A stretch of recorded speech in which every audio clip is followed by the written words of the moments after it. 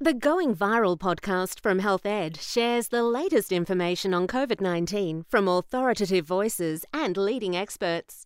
You can find all episodes at healthed.com.au.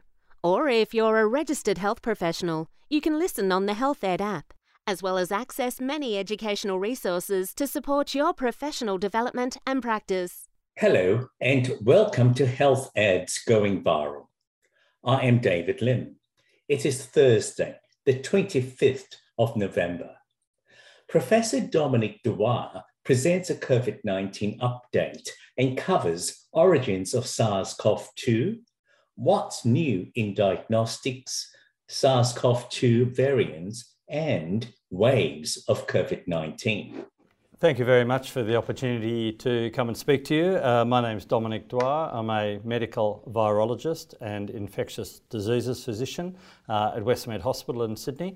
I'm also the State Director of Public Health Pathology for New South Wales Health Pathology, so responsible really for all aspects of laboratory testing in the public sector in New South Wales.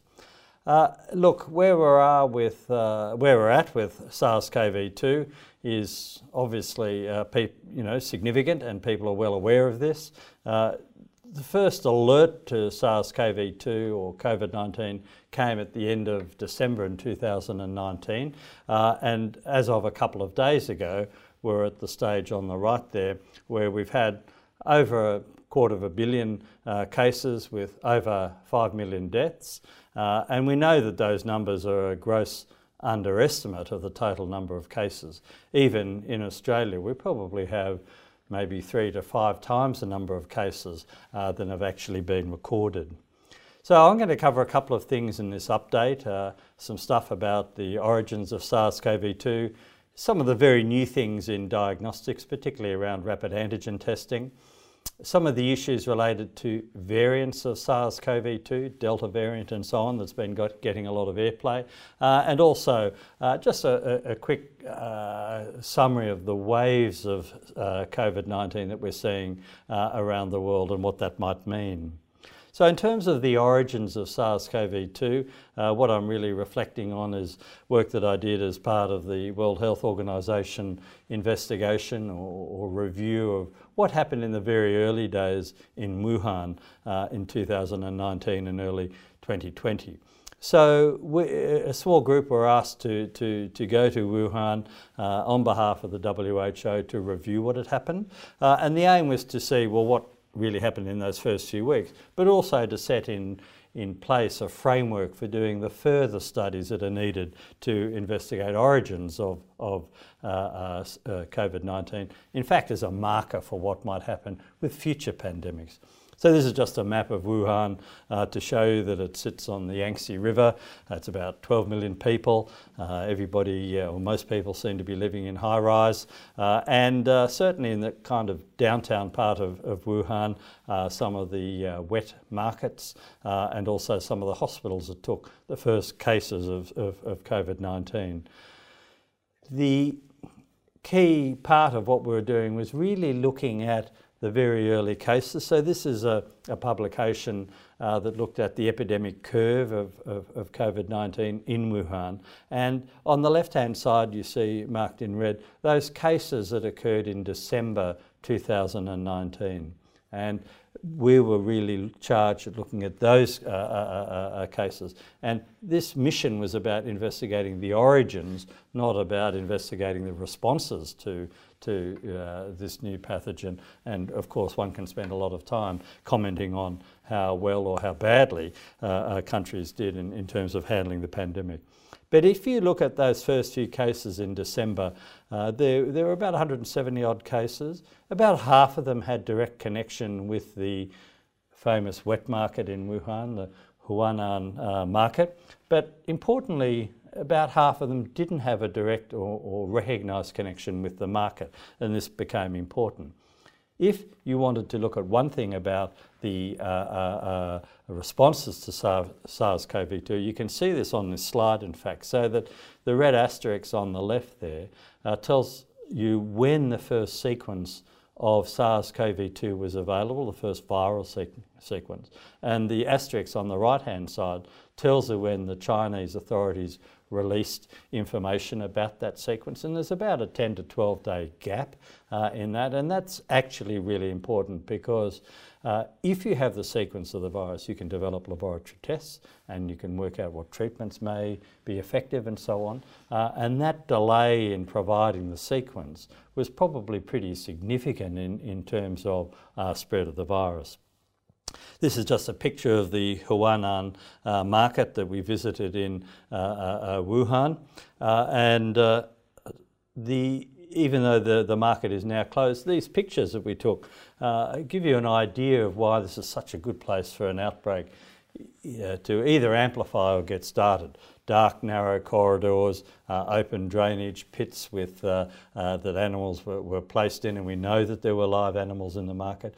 And on the right-hand side, are sleeping quarters above where vendors were selling stuff to eat. And so you can just see what a perfect scenario this would be for an outbreak of any food-related or animal-related disease. And then you put the market in the context of the city. So this is a picture of a market, and you can see in the background the way most people in this city live in 50-storey apartment buildings. And so you can easily see how once something gets out of a marketplace, for example, how it could easily spread to a large proportion of the population.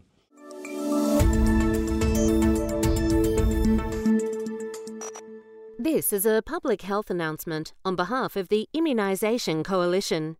Well, hello, my name is Professor Robert Boy. I'm an infectious diseases specialist and epidemiologist, and I especially like to talk about vaccination and the prevention of vaccine-preventable diseases. There's a very real risk that a whole bunch of viruses will be imported, but influenza is the most concerning. Suddenly, when we shut the borders in March 2020, flu went away. And we haven't had a flu season now for 2 years. And that is really, really important because there's no natural immunity out there nearly as much as there was. And also, the influenza vaccination rate in 2021 was really quite low. People were so busy getting themselves COVID vaccinated, they didn't get their flu jab. So the combination of two really quiet flu seasons, very quiet in Australia, and a poor level of vaccination in 2021 against influenza means that there's a great many people who are much more susceptible to influenza than usual. And I would predict that we'll get at least a moderate season and probably a big flu season. 2017 and 2019 were both big influenza seasons in Australia. We've now had two quiet ones. I would predict fairly strongly that we're due for trouble in 2022, and it's probably going to start early in 2022 as well. So what we do have already is a lot of vaccines from last year against influenza in people's fridges. Now, because flu hasn't been transmitting, it also hasn't been mutating. When flu is in anyone's body, it can change its spots within a couple of days. It's an RNA virus that mutates very easily. COVID takes more like 2 weeks in a chain of transmission to get a meaningful mutation. Flu takes more like 2 days. So because flu has not been transmitting, it won't have mutated terribly much. And so the vaccine that we've had all year and in our fridges still, if we suddenly got a surge in December, January, people who are at risk, especially 65 and above chronic medical conditions, they may well benefit from a flu jab, a booster, especially if they didn't have one last year, if they forgot. So those flu jabs in your fridge might actually turn out to be useful in December, January, if we suddenly get the surge that I'm worried we might have of influenza. And then we'll have new flu jabs available from March. And they, of course, have been updated and they would be appropriate to use from March.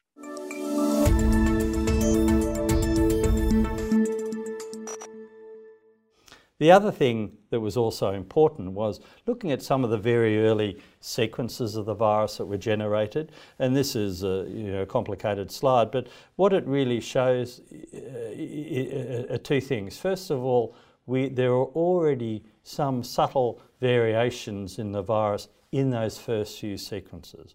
And even in the sequences from patients very, very early in those early cases, so the ones marked in blue there, even those ones were already showing some genetic variability. So the implication of that is that the virus had been probably circulating there for some weeks or even months before there was an outbreak of severe disease.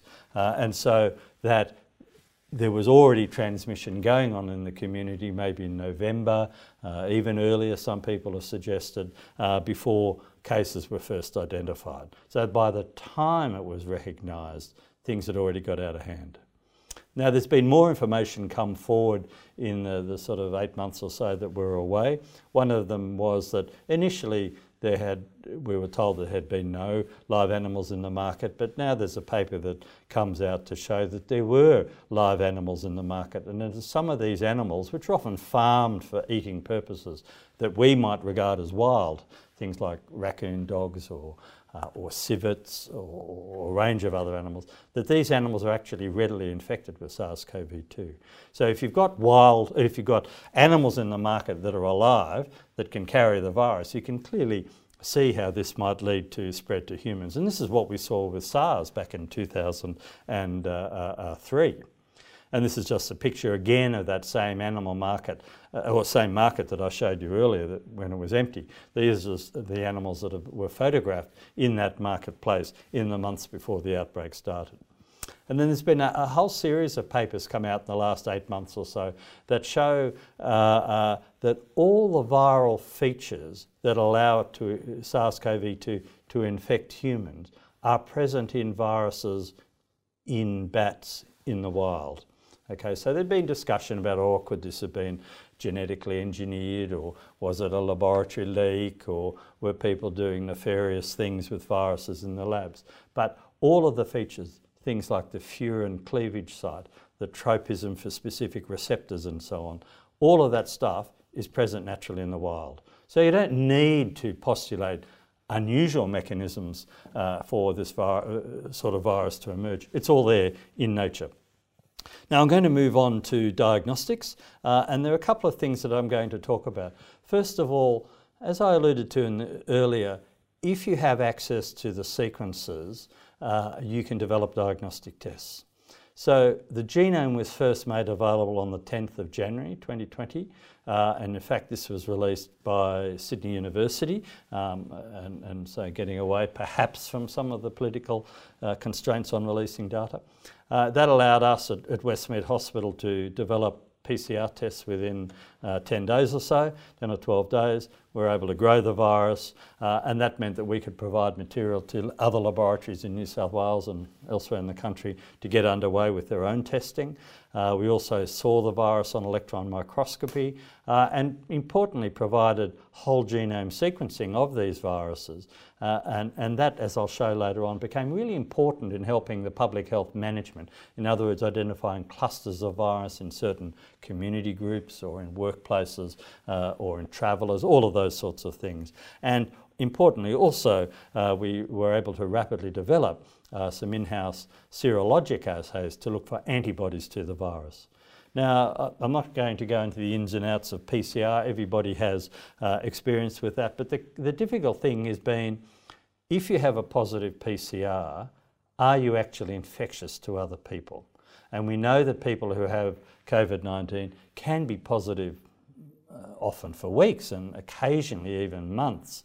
But are they infectious to anybody else? So we've done a lot of work around growing the virus from these sorts of samples to say, well, if you can grow the virus, then that implies that you're infectious. I mean, it's not necessarily direct, but in general terms you can say that.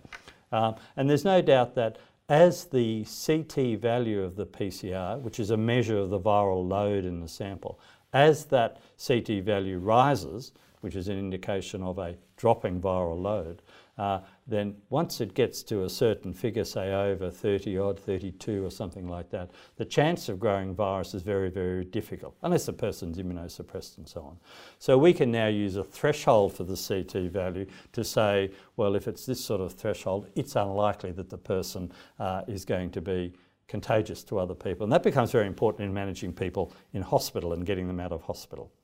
The other thing that's getting a lot of airplay around diagnostics is the rapid antigen tests, and there are pros and cons with these tests. The biggest problem is that they're less sensitive than PCR, okay? But you can argue, well, does that actually matter? Because they're going to be positive in people who have obviously got the disease and have plenty of virus in their clinical sample. And if the CT value of the PCR drops over time, then the rapid antigen test may become negative. But if the CT value suggests a lower viral load, well, these people are less likely to be infectious, if that makes sense. The other thing is that rapid antigen tests, of course, are quick, hence the name, of course, and you can get a result in 20 minutes. But they're a single sort of point test. In other words, if you have a whole workforce that needs to be screened when they come to work at 8 o'clock in the morning, then you've got to have a couple of people there doing all of these tests, because you can only essentially do one at a time. So you don't get the high throughput like we can with our PCR tests. The other thing is too that if you start doing these tests at home or in your workplace or in your surgery and so on, if you're generating results that are unconnected to either public health authorities or to laboratory information systems, then these results sort of go out into the ether and nobody necessarily knows that a test is positive.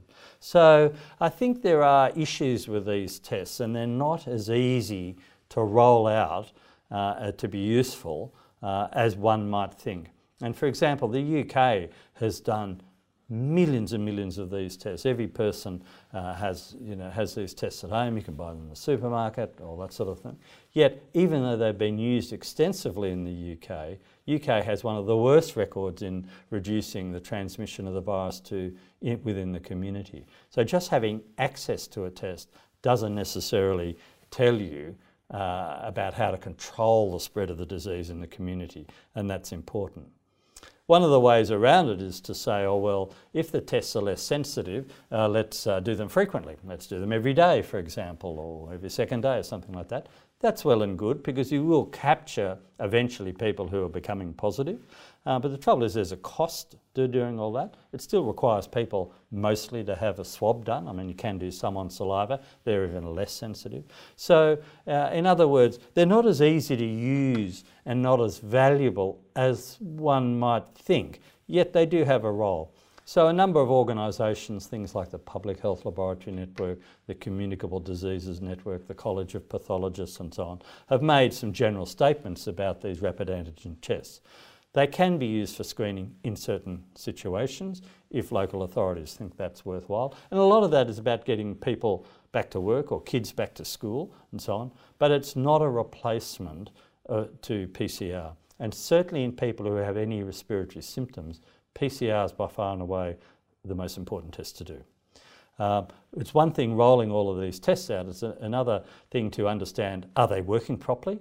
And the FDA and also the TGA in Australia, the FDA in the US, have had great problem with a number of the assays that have been put on the marketplace, and that they don't perform to the level that the manufacturers would claim.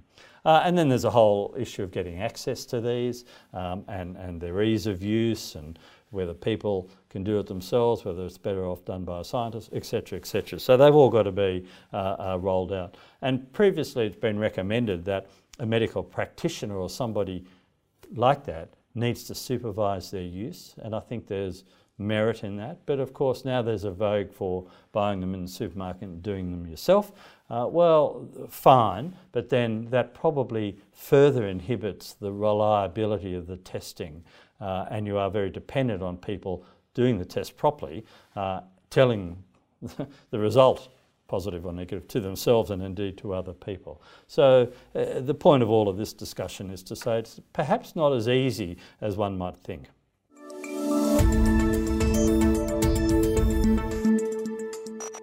This is a public health announcement on behalf of the Immunisation Coalition. Pertussis vaccinations protect our seniors. The fatality rate for pertussis aged over 50 is higher than for 1 to 5-year-old children. Despite this threat, pertussis vaccination coverage in over 65s is unknown. This contrasts with influenza vaccination at 80%, pneumococcal vaccination at 40%, and shingles vaccination at 25% coverage. As with all adults, people over 65 should get pertussis vaccination every 10 years. protect against pertussis.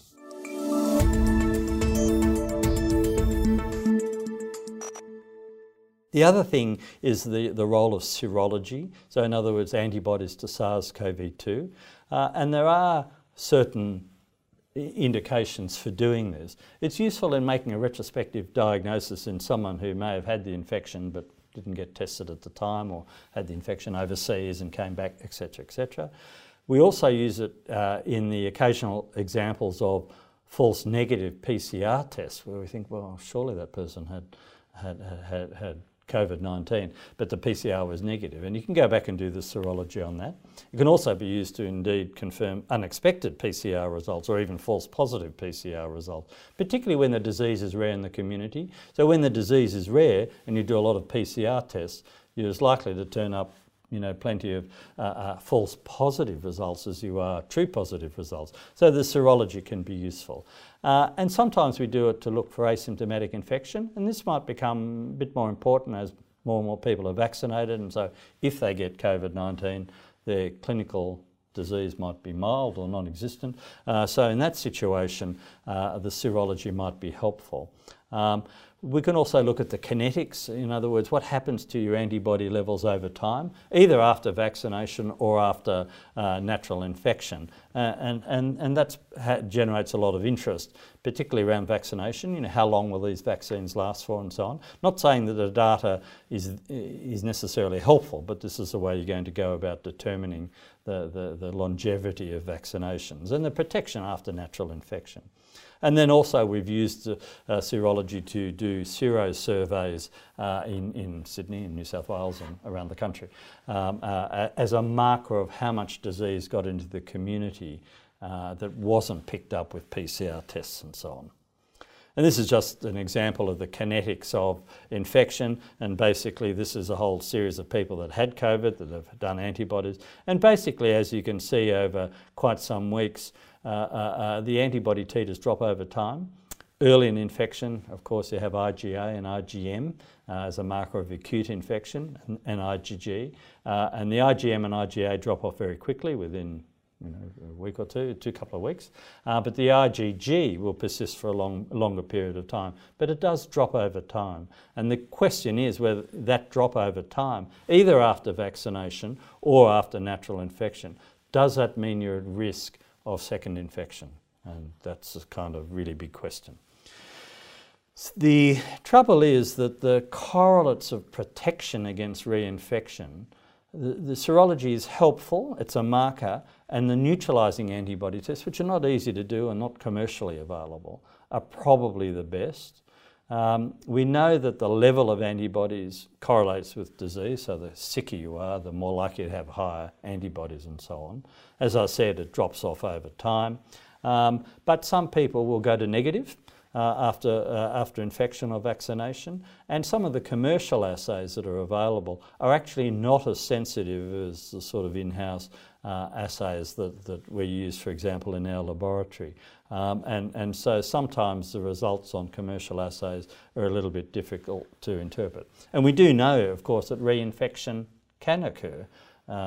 People can get COVID twice. They can get it after vaccination, they can get it after natural infection. So kind of how we manage that is tricky. And the last part I'm going to talk about is the variants of SARS-CoV-2. Everyone knows about the Delta strain and so on. So these variants arise for a number of reasons. It's an RNA virus, and these viruses mutate, like flu and HIV and Hep C and the like.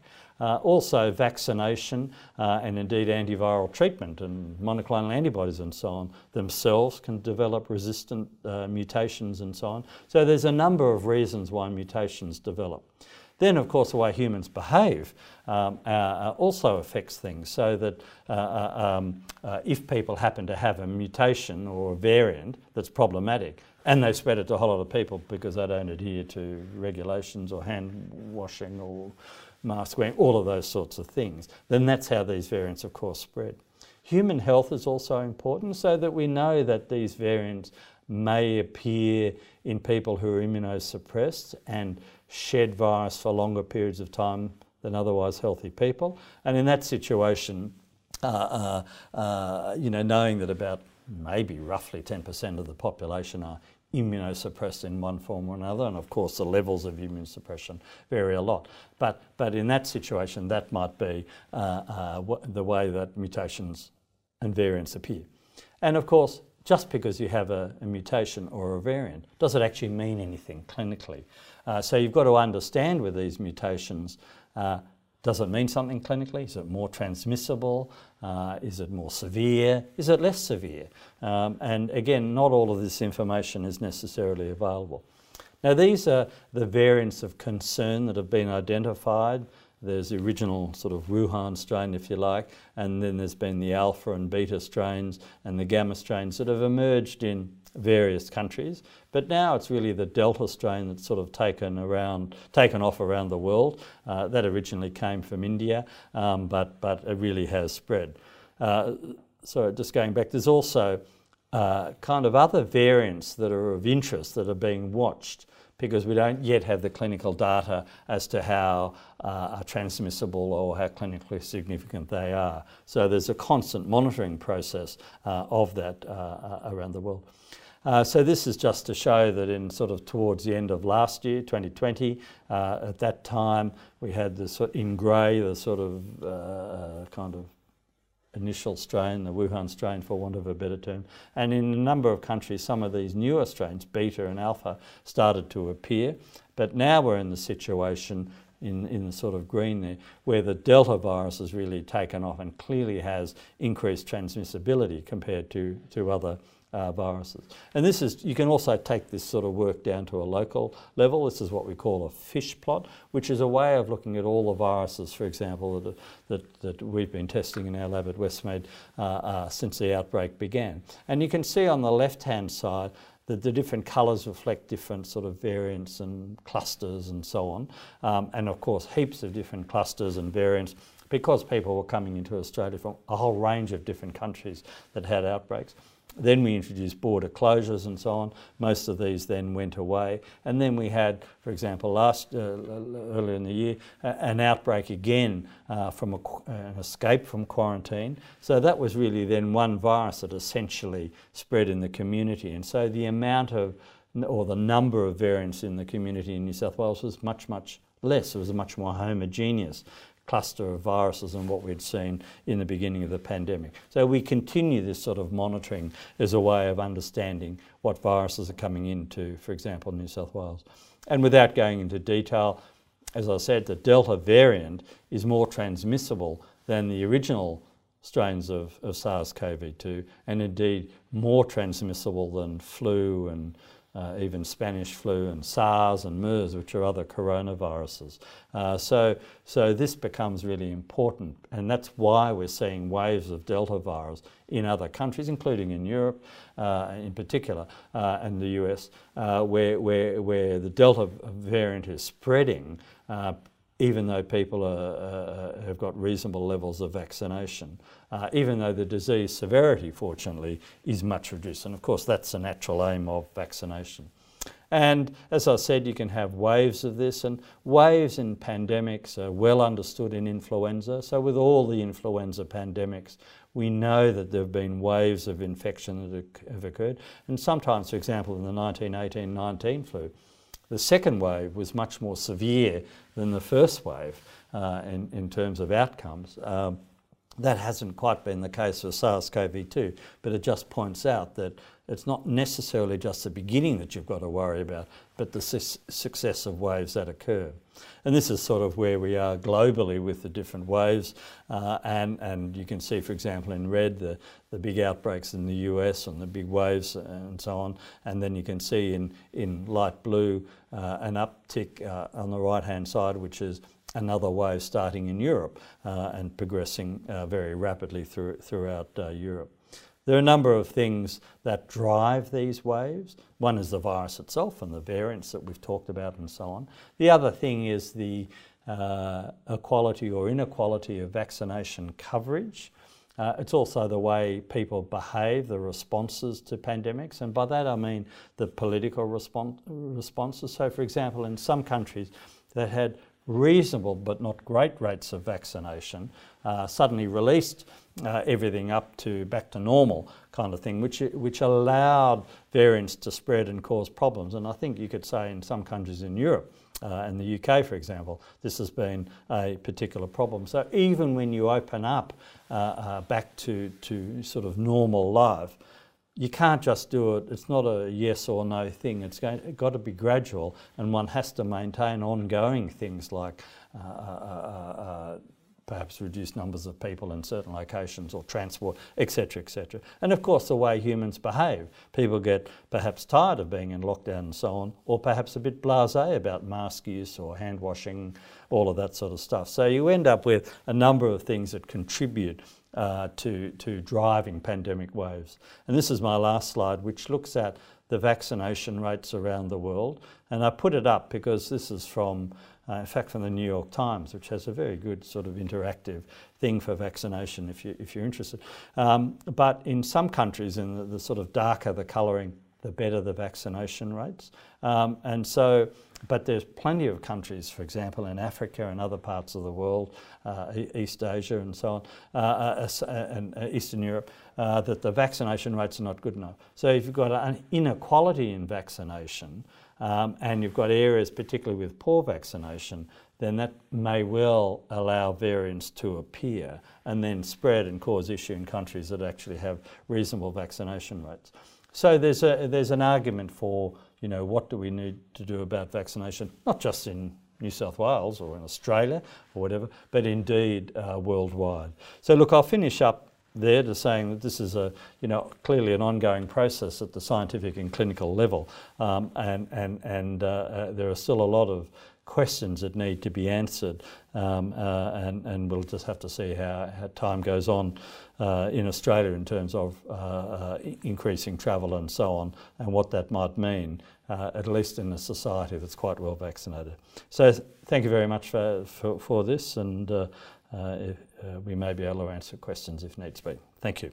Just a quick reminder as we wrap up to encourage you to register for the next webcasts, where you can always catch a high-quality lineup of speakers and topics that Health Ed has put together for you.